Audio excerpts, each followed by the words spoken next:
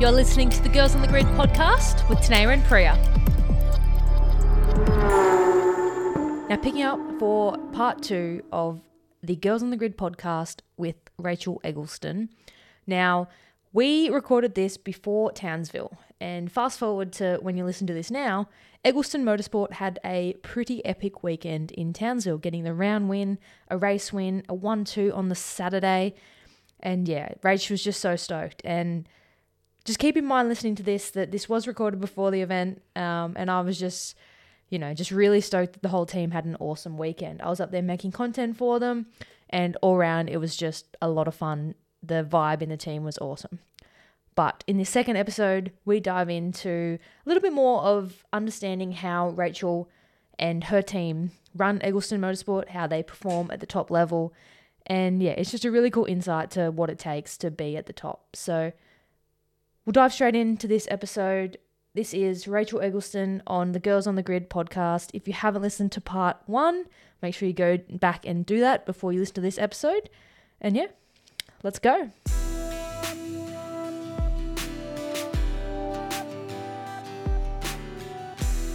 What day is it? It's Monday. It's Monday before a race week. And when we were trying to, I don't even know. I don't know what day it is. I just know that in 2 days I need to catch a plane. You said when we were trying to plan this time to catch up, do the pod, you were like, Monday, Tuesday will be good because the trucks will have left for Townsville. There'll be less things to worry about. And then I rescheduled 3 times. You did. But lucky I was doing nothing else either because I've got a race week this weekend. So try and find those designated times to just sort of switch off a little bit before you go and kill yourself or absolutely wreck yourself for however many, 5-6 days, whatever it is. But race week this week. So this episode will come out the Monday after Townsville. Yep. And I'm praying to the genie gods that it's a super successful weekend and everything is great. Right. And 3 Eggleston cars on the podium, yes, race lock wins. It out. Yep. It's going to happen. If you thought 2 on the podium was going to be good, wait for 3. Oh, yes. I can't even imagine that. I'd be a blubbering mess. So let's hope it happens. I would come and hold a podcast mic right next to you. I wouldn't be able to talk. You can try. If you hear at the end of this episode just like tears and mumbling, it's probably just Rachael after a good weekend. Talk to me about a race week or leading into a race week, the logistics of packing 5 cars to go 3,000 kilometres up north. Yep. It's a big job, especially when you test 3 days before you have to pack the truck. That was convenient. That was fabulous. You timed that well. Well, good old winter weather tends to ruin your plans. We had planned on testing at the start of June anyway. That's what you got to do. So it was a tight turnaround. But we, it's a big job. We got 2 semis to pack. All the cars, all the gear, everything. In my control freak nature, I have a very detailed checklist, so 3 pages long or whatever it is. So realistically, everybody's pretty well versed on what needs to be packed and how it works. And I'm the one that just makes sure everything goes in that needs to go in. And I've got to see it with my own eyes. I only tick it off if I know it's physically going in the truck. Because, when you're going somewhere like Townsville, there's no coming back from there. If you've forgotten something, it ain't. It's not like no one's coming to pick it up. No. It's not like you're in Winton where you can just send someone 3 hours down the road. So you've got to be so diligent with that stuff. And that's why, the boys probably get sick of me nagging them. Have you put this in? Is this done? They're like, yes. But I just, control freak in me. I know if we get there, especially running the amount of cars that we run, you have to have absolutely everything you need on the ground. Otherwise, it makes life pretty difficult. Do you have 5 times the amount of spares for every car? No, not really. You just have to carry, like a lot of our cars look the same, with the sign writing and stuff. Yep. And we do that for a bit of a reason too, so that all your spares can be wrapped in the same colours, and then you can just put on each person's sponsor stickers and stuff should you need to replace panels. Just don't replace panels. Well, that'd be great. Townsville's not known to be dangerous. No, it's fine. The place to, Did you watch the NASCAR race this morning? Unreal. Unbelievable. I know. That's just popped back into my brain. It blew my brain apart for about an hour this morning. But, it was shunt city. I know. But those cars are built, tanks. I know. How many cars did they go into the wall, just get pulled out, and then they're like third again? I'm like, what is happening? They just reverse out and just keep going. If only. The monster car went in that deep, it got stuck, and then it was third again, and then it went in the wall again. I know. Why can't we have that? Trust me, I also wish we did, because these cars cost a fortune. Not only does it fix. make the cost less, it makes the racing better. If you've got say Cooper Murray goes in the fence on lap 1, pulls him out. He keeps going. He keeps going, and he can come through to first or 10th or whatever it is. I agree. I think when I was watching that this morning too, that race, I watched it thinking... Did it go for like 5 hours, or was that just really long? Yes, it did. I was a bit surprised by how long it went for. But what I was thinking was, America, like how they do it, it's all about the show.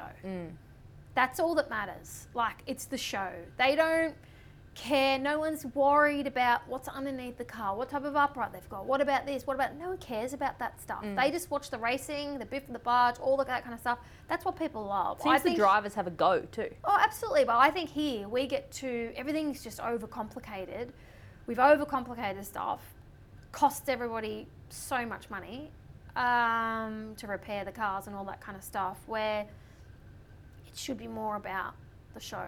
The product. The average Joe Blow sitting in the pub, grandstand or pub or wherever at the race meeting, they don't care what's underneath. Like, they don't know what's underneath the car, majority of them, and they really don't care. If the racing's great, that's it. That's all they need. That's what they're there for. Isn't that what Gen 3 was supposed to do? Yeah, I think so. I don't know what we ended up with. No. I will admit the racing's been better this year, but it's just like no driver can do anything because they're too shit scared that it's gonna blow their car apart. Well, yeah, and that's, I mean, you're always gonna have teething problems at the start of bringing any new car in, but I think in Australia, full stop, when you look at other market stuff, I think it's overcomplicated. And the cost involved, that's a big thing too in Super 2, and what we do is probably the most difficult part to manage is the damage side of things, because at the end of the day, the drivers are paying a lot of money to drive the car, but they also have to have extra money or some sort of thing in place should they damage it. And from a team perspective, we've got $500,000 investments that we're letting people drive, or we have to make sure that we're covered from our side, that we don't get left with an investment that can't be used. So it's a really tricky thing. I just think we don't need... It's all cool from an engineering perspective and all that. I get that, but it doesn't really matter at the end of the day to the core racing fan. They don't know, and they probably don't care. So long as the racing's good. Now, what I'd say a lot of people are interested in is that massive big shuffle at the end of last year where the Gen 2 cars had to get shuffled down into Super 2. And there was a lot of talk and a lot of whinge and a lot of this and that, or Super 2 is going to have nothing, there's going to be no cars because all the super cars are selling them off to collectors and all that sort of nightmare. How did you guys navigate that? Obviously, you already had the Super 3 cars, they were fine, but that Super 2 shuffle down from... I think Triple Eight sold both their cars to someone, so they were gone. And then I think the Chaz car has already gone, and it just seemed like a nightmare from the outside. It was pretty concerning from a team perspective, because it's not like you could have just built a Gen 2 car. No, you're not allowed to, because the car has to do a certain amount of rounds in main series before it's eligible for Super 2, so that was never an option. It became a bit of a different scenario because the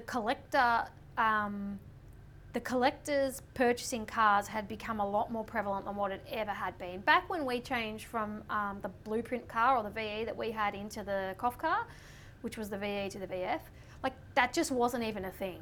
The collectors, there might have been a few, but never like it is now.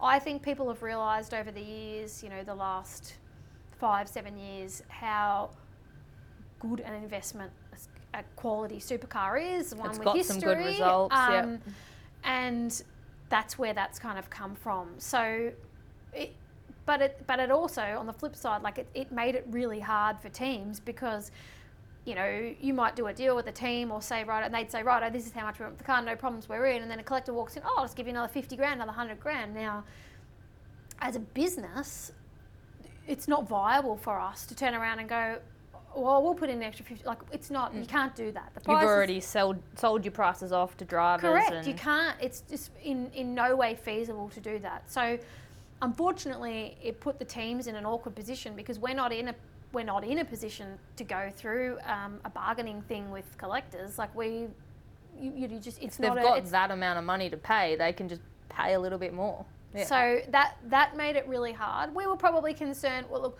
we thought about it over a year ahead of time. So we were kind of sorted. We had enough time with how long it took them to build them. I know, and we knew.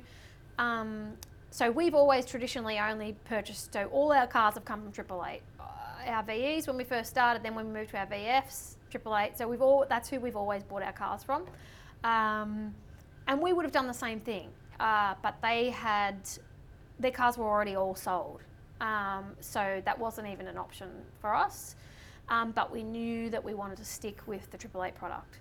So that's when we had spoken with Team 18, obviously quite some time ago, and knew that we were going to get some cars off them. And obviously we've leased a couple of cars and kind of pieced it all together. But yeah, it was a bit of a stressful time. And I think too, we had a significant amount of interest at the end of last year in people coming to the team. So we really were lucky to be able to get extra cars to be able to fill. We probably, to be honest, could have filled more seats. We would never have wanted to do any more than we're doing, and you're only actually allowed to do a certain number anyway. But the interest was really, really high, which was awesome for us and for the sport as a whole. I remember you telling me, you were saying that we could run however many cars we could run, but at the end of the day, we only want to run as many as we can, that we can deliver a consistent high standard. Absolutely. For all drivers. Yep, yeah, absolutely. By the regulations anyway, you're not allowed to run any more than 4 Super 2 cars, which is what we do. And yeah, it's not, people look at us and I get comments all the time like, you're mad running this many cars. What are you doing? Because there's not anybody else that runs, I don't think any more than 2 at the moment in the category. So it's just, yeah, being comfortable that we can perform, put on the circuit cars that we're 100% happy with, and that at the circuit we can run it efficiently and all that kind of stuff. We have always run a higher number of cars. And really, adding another one on or another one on, as long as you've got the right people and you've got your processes and your structure, it's not that much, I shouldn't say not that much more work, but it's just doing the same thing 4 times or just 5 times. And you touched on earlier that you have a very consistent staff base. Yep. Motorsport's a pretty high turnover sport in terms of staff. How do you guys manage that? I think, as I said, we have very low staff number at the workshop because we're kind of, I would say our mentality has always been quality over quantity in everything that we do. So, I don't think the answer is having 10 or 20 people at the workshop. It's not necessary. And as a business, you would make no money anyway. So it's just crazy. Everybody's just got to pull their socks up and work extra hard. And if we do that, we're organised and everything, then we can get the work done. We have been really lucky. Honestly, we've had, as I said, the same core staff. And basically when everybody kind of comes on board, they generally don't leave. So we must be doing something right.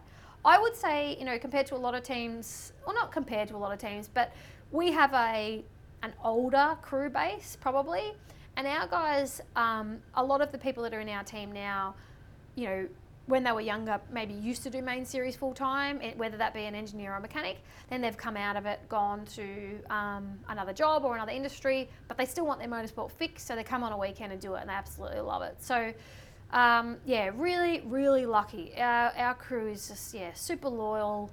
They're basically like family now, and I think for us, it allows us to do a better job and a more consistent job because we're not having to teach and train people all the time. And, we We're always asking for their feedback. We work with them if they've got good ideas about how we should change stuff or whatever. Then we just all work together.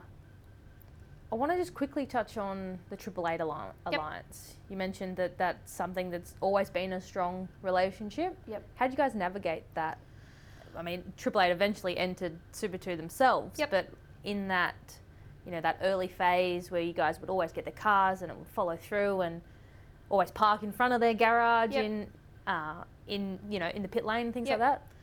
I think it just all came from when we first bought the cars. We created a really good relationship with them then. PD was obviously co-driving with Triple Eight, so we had that link as well. And they're just a team that's genuinely interested and keen to see their product perform well. So the one thing that's different with Triple Eight to a lot of other teams is that their engineering side of their business is huge. People probably don't realise how big it is. There's not many other teams in main series that has as much of a successful engineering business as what they do. And so for them, they want to see their product do well because it looks good for them. Then people want to buy their cars. People want to be aligned with them. It's a customer-based model, which is not something that other main series teams really do. So I think for them, it just kind of worked well. We always got along. Everybody did what they said they were going to do. We raced well. We performed well. Their product looked good. And, it's just gone on from there. Obviously, when they ran in Super 2 themselves, we probably didn't do as much stuff with them, understandably. But they were always helpful, always, it wasn't a case of, oh no, well we can't talk to you about that because then you might get this. It was never like that. They're just not that, not how they operate. It's just about what you do with the information you've got. It's up to us to do the job with it. But a good product is only, like, you could have bought their cars, but if you guys weren't a good team, it would have meant nothing. Yep, absolutely. And that's why we've always been very conscious of, there's no point spending that money and buying good cars if you don't follow, the maintenance and the setup. If you just deviate and think you know better and go and do something else, well, you may as well not go and buy a car like that. There's no point doing it. So let's talk 2023. Yep. Bit of a slow start to Super 2. It's June and round 3? Yep, coming up to round 3. So 4 Super 2 cars. Yep. Cam Crick. Yep. Jordan Sinney. Yep. Kai Allen. And the returning Cooper Murray, who went and did some really cool things for a while and then kind of disappeared off the face of the earth for a little bit. And now he's popped back up and he's Here he is. winning races and podiuming and all this sort of stuff. How has the season gone so far? It's been good. I think, obviously, new cars, new drivers. Obviously, Kai and Cam come back from last year. But really, really good group of guys. Like, we've really just reinvigorated everybody, I think, to be honest. They are all, I don't know how you explain them, but they're just a group of guys who there's kind of no arrogance or show about them all. They just kind of get on with it. They know what they've got to do. They all want to make a career. They know they're representing a team. Everybody just works really, really well together. So it's been really good. Newcastle was obviously a pretty brutal place to start, to be honest. Probably not new cars especially. Yeah, it was tricky, and especially for the guys who were super rookies. Really daunting place for them to start. I reckon they all handled it really well, to be honest. To have I guess probably Kai and Cooper primarily towards the front at Newcastle, and for Cooper to get a pole and a race win in his first ever, that was just a bit unheard of and so cool.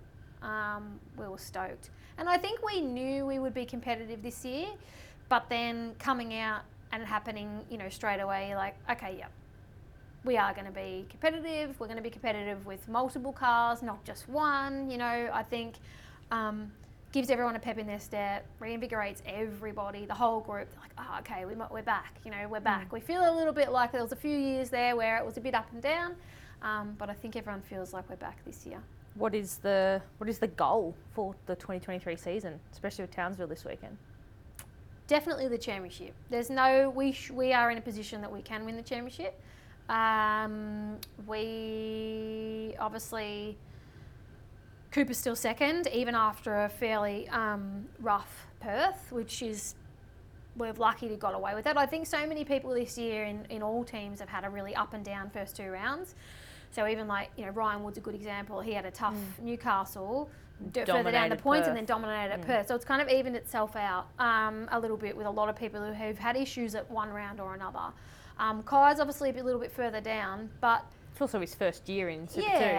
and he was leading that race at Perth, and then the safety car restart and all that kerfuffle. But all being equal, I think without that he should have won that race, and he would have won that race. So that gives us a lot of confidence. But yeah, the gap in the points is so little that anything can happen realistically. And Townsville, touch wood, anything does happen. But I think Place is wild. Oh, it scares me. Ridiculous. It scares me. We have fast cars there always, but terrible luck. That's going to change this year. I've spoken to the podcast genies and stuff. Yeah. God, I hope so. We do really glad. We really deserve it. The luck to change there. I've got to say, we really do. But it's Cooper's favourite track. Every time Carrera Cup, he's dominated there, so he's really keen to go. All our guys have been fast there, so I think. And also a Triple Eight car on a street track is traditionally always very, very strong. So I think, we're really, we're pretty keen to get there. This could make or break a lot of people this round. I think so. There's a lot of street tracks this year, which is always scary. But I think, it's just, you got to get out, as I said, guys have got to be at the front from the get-go, because turn 2 is always a nightmare. We've got to make sure we really utilise our practice time on Friday and just come out swinging. Qualifying, Super 2 really these days is all about qualifying. You have to qualify at the front. You really do. And get yourself out of that mess that sends teams to happen. Pretty much but it's P1 and back. Yeah, qualifying's huge. But with new drivers and rookie drivers, having 10 minutes to qualify, it's a hard ask. Leading up to Super 2 in every other category, it's usually like a 20-minute session or whatever. But what we're trying to do in Super 2 is replicate what they're going to get. Hopefully when they graduate to the main series, they have to be able to do it. They have to be able to turn the tyre on. They have to know when they're ready to go. It shows, because the times are so close, you can be a 10th, and you can be 10th, or you can be second. So you just have to be on it. One final thing I want to touch on before I ask you a couple of standard Girls on the Grid questions. Yes. You guys, Eggleston are a bit of a proving ground for a lot of these young guys who have now made that step up to main game. Yep. Primarily the two you mentioned, Brodie Kostecki and Yep. Will Brown. Yep. How did Eggleston help them move through? And now, they've had a mega start to the year in those Coke cars. It is. I know. It's so good that someone different is winning. But, I know. they awesome. both come through. Yep. The Eggleston, I don't know, Eggleston, whatever I call Whatever we call team, cult, Yep. I don't know. Yep. And then, what was that period like to now see them succeeding on the main game, really successfully? I know. Firstly, it's like a proud parent moment. They are those two boys are like our other children, and they always will be. They're just such great friends. And they, I guess Will, to begin with, when PD was with us and everything, and I remember I think he was 16 at the time. He was hanging around. That's when he was doing 86 and Formula Ford and everything he could get his hands on, and he was hanging around our garage and, I want to get into Super 2, and he just kept hanging around asking questions, blah, blah, blah. And we're like, right, we're going to give this kid, we'll do an evaluation day with this guy. And one thing that really, impressed us about Will too was, even at 16 years old, it was Will Brown coming and seeing Rachael and Ben and saying, I want to drive for you. Not Will Brown's parents ringing or anything like that. And we're always we find when the driver really wants to do it, they put themselves up, they want to learn how to do it themselves, they put themselves up the front. So we were really impressed with that. He had an evaluation day in the car, and as soon as he got in there, we're like, okay, this kid guy's can going to drive. be good. Yeah. He was the type of guy he's a very naturally talented driver. He doesn't need to know what setups in the car, all the technical stuff. Don't tell him. He's better off not knowing. He gets in it and he just drives, and that's when he performs his best. So yeah, we got him in pretty green, obviously, and he performed like exceptionally well in that first year. You know, he was regularly up the front. And I think just like you know, people ask us all the time, when are you going to go to main series, For us, you know, we run it as a business, but we also see like we have a responsibility when we get these young guys in for us to teach them how it works, how to drive the car, how to handle all the other stuff. And to see them be able to progress is like the most rewarding thing ever. You know, you've been a part of getting them to where they're going. It's so cool, and they thoroughly deserve it. And Brody, on the other hand, totally different type of driver to Will. So technical, so unbelievably clever. I don't think there'd be another driver in main series that would know the amount that he knows about the mechanical side of a car or engineering a car. He could basically engineer himself. He would just drive in, righto, we need to do this, to this turn, rah, rah, rah. Like he knew exactly what he wanted in the car. He knew how to change it. He knew, like he was super, super clever. So you know, and leading into where they are now, like they're just such a great combination because they've got the best of both worlds and they work so well together. Back when they competed against each other, when Brody was racing with us in 2020 at Adelaide, and Will was with Image because he was moving on with Erebus obviously to go.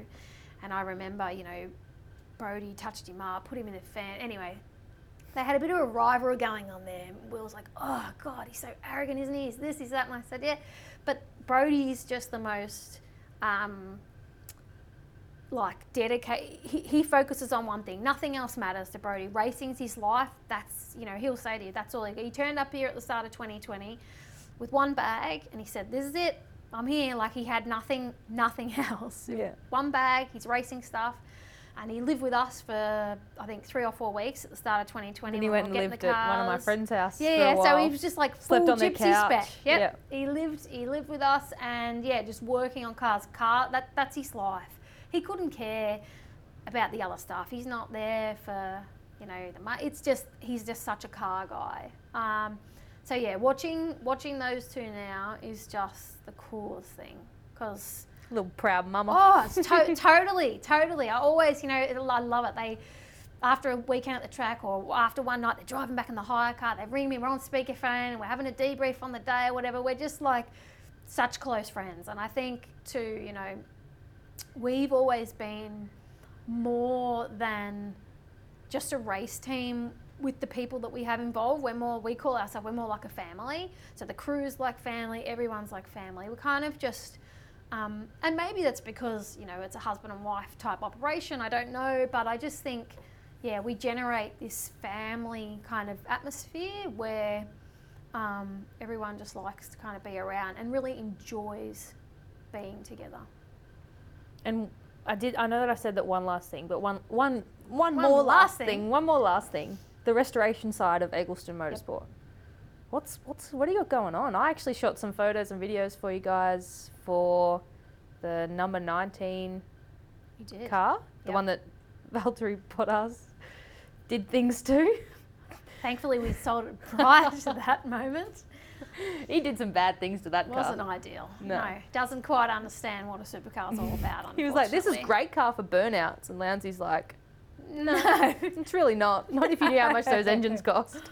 I know, that was frightening. As a car, yeah. Did you stand in the corner and block your ears? Oh, it was, yeah. Look, it wasn't, as I said to you, I'm thinking that, yeah, it's not our car anymore, so I've just got to let it go. That car we raced that in, that was one of our Super 2 cars. But when we buy cars, we're mindful that, you know, most people's investments in race cars would go down in value. We kind of look at it in a different way and try and buy cars with history. Use them to race them in the meantime, then when they're finished with them, we restore them. So sticker them back up to all our Super 2 cars from last year, or that we've run over the last however many years, the VFs, we will be we've still got them. We've got the we got a Shane Van Gisbergen Championship winner that we're going to restore. We've got a lot of You don't have to give away all your secrets. cool Jamie Wynn Cup cars. Like we got lots of stuff. I really I see a cool Castrol car down there on the hoist. yeah, too. that's a customer car actually. We do little bit of customer work, but the restoration stuff takes a long time. So Costs a lot of money. yeah, and just you can't take on, as I said, we kind of keep one or two cars going at a time. We've got a lot of our own projects that we need to do, but we kind of keep just like pushing those to the side. And a lot of really cool old HRT stuff as well, which is a big part of our resto side of our business. So hopefully over the next little while we'll start kind of dribbling some stuff out, but it's always long. They're long projects. So they've all got to be done to the particular. And we're really particular. Like Ben, as I said, Ben especially, that's probably his true love, is the history side of the sport. And so restoring the cars, and we have a huge amount of history in cars, but also we've taken a lot of time buying a lot of old records from back in the day and HRT stuff. So so that we can have, we know what gearbox was in the car when that car won Bathurst. We know what engine was in it, so we locate that. We make sure we got all the right stuff, so we've got matching numbers. That stuff's all really important as well. So yeah, that's a big part of the business, which we don't really probably publicise very much, but there's still always a lot going on. Okay, now I won't ask anymore. I said last That's all right. question. But your advice for women who want to get into the sport, category management, media, just the sport as a whole. We're all a massive big family, and I was at Girls on Track Sydney on the weekend, and there were 60 girls there who all had some kind of idea or thought or knew that they wanted to be a part of some area of this crazy world we live in. What's your piece of advice for those girls who most of them are probably listening to this pod now? That's the majority of our audience. How do they do it? How do they become a Rachael Eggleston? How do they become a category manager? How do they become the control freak of the motorsport world?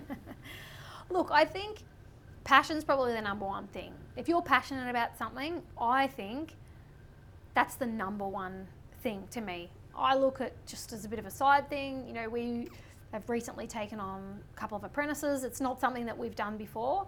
And I look at, I would get multiple emails a week from people wanting to get a job or get into the sport. And there's never that many. It's hard. There isn't as many. It is hard to get in. I agree with that.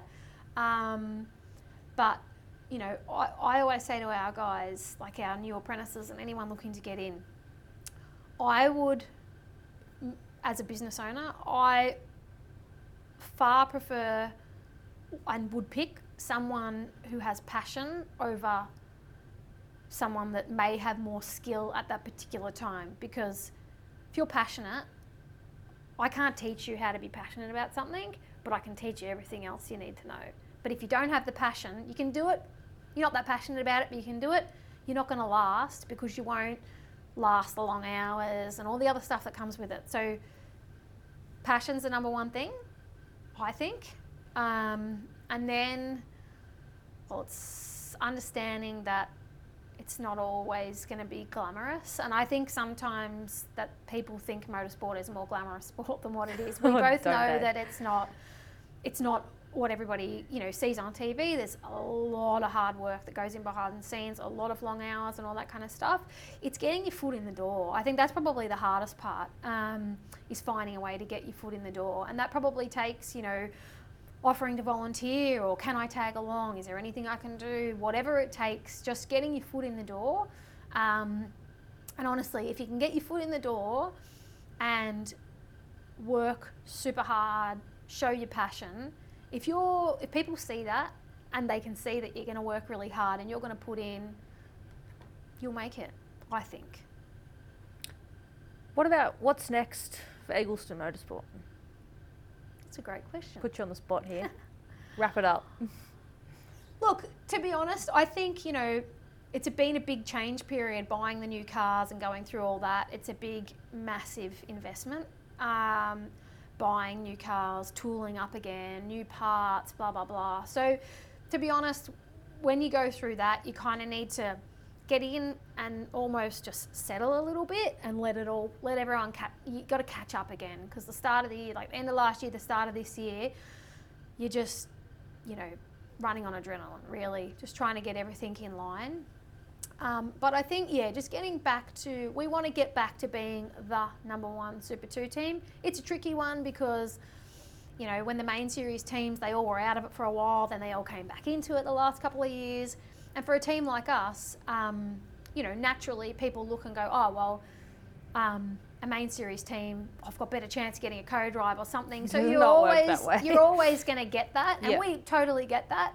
But if we can put the best car and the best package on the track, then naturally people will come to us. And I think it's shown too that it doesn't matter whether you're in with a main series team or not. If you perform on the track, no matter who you're with, someone's going to, at the end of the day, you're going to make it. You know what I mean? Like, you look at now in main series, I think it's the coolest thing.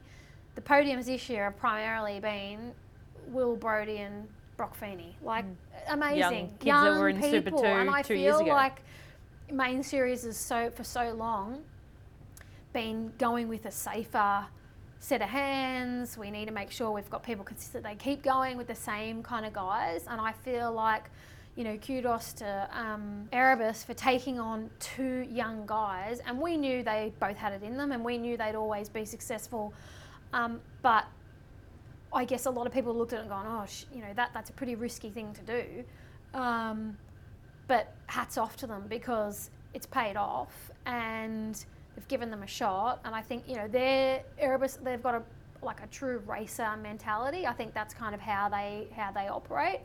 And it's worked. And I think it's great. It's so good for the sport to see young people, and I hope that more of the team owners look more positively towards the younger guys and take a bit more of a chance on them. Yes, might make some mistakes and all that kind of stuff, but they're hungry and they're bloody fast. And it's only now for Erebus that they've really taken that step. Like Will and Brodie, 2 years ago I think it was, they first started.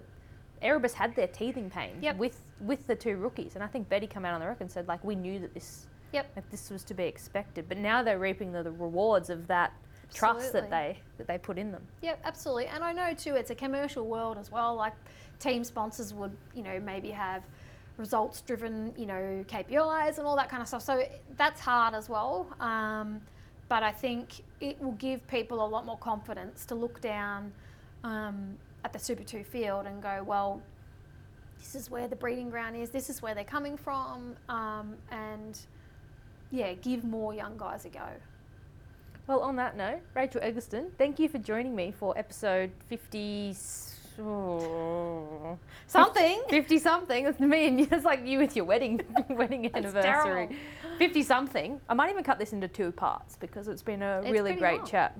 It's been a good one. The good ones are the long ones. That's right. Maybe it's episode 57, 58. Maybe it's episode something. If you remember your wedding anniversary, I'll remember what episode it is. I still don't remember what day it is. That's okay. I don't know what episode it is, so it's all good. But thank you for joining me. No worries. Thanks for having me. And that concludes our 2-part chat with Rachael Eggleston, one of my favourites, and I thank you all for listening. Now, it's been a while since Priya and I have been here doing this chatty thing together, but we are both, I feel like a broken record, but we're both off doing our thing, and we are both so grateful that we have the ability to be, full-time videographers within the motorsport industry. And in saying that, we both work for different companies, so we're both off doing different things at different times, but we have put together a plan. We are both going to get our bums back in the podcasting seat together, and we really hope to just continue bringing you guys chats with people who inspire us. Yeah, that's really as simple as it is. We don't have much of a schedule. We don't have much of a plan, but we're just doing this for the love of it, and we thank every single one of you who come on this journey with us. in saying that, I think it's time to wrap up this podcast. I'll get back to editing videos and you guys listen to whatever other podcast you want to listen to. And yeah, appreciate you guys hanging out with me. See you. You've just listened to another Network R production.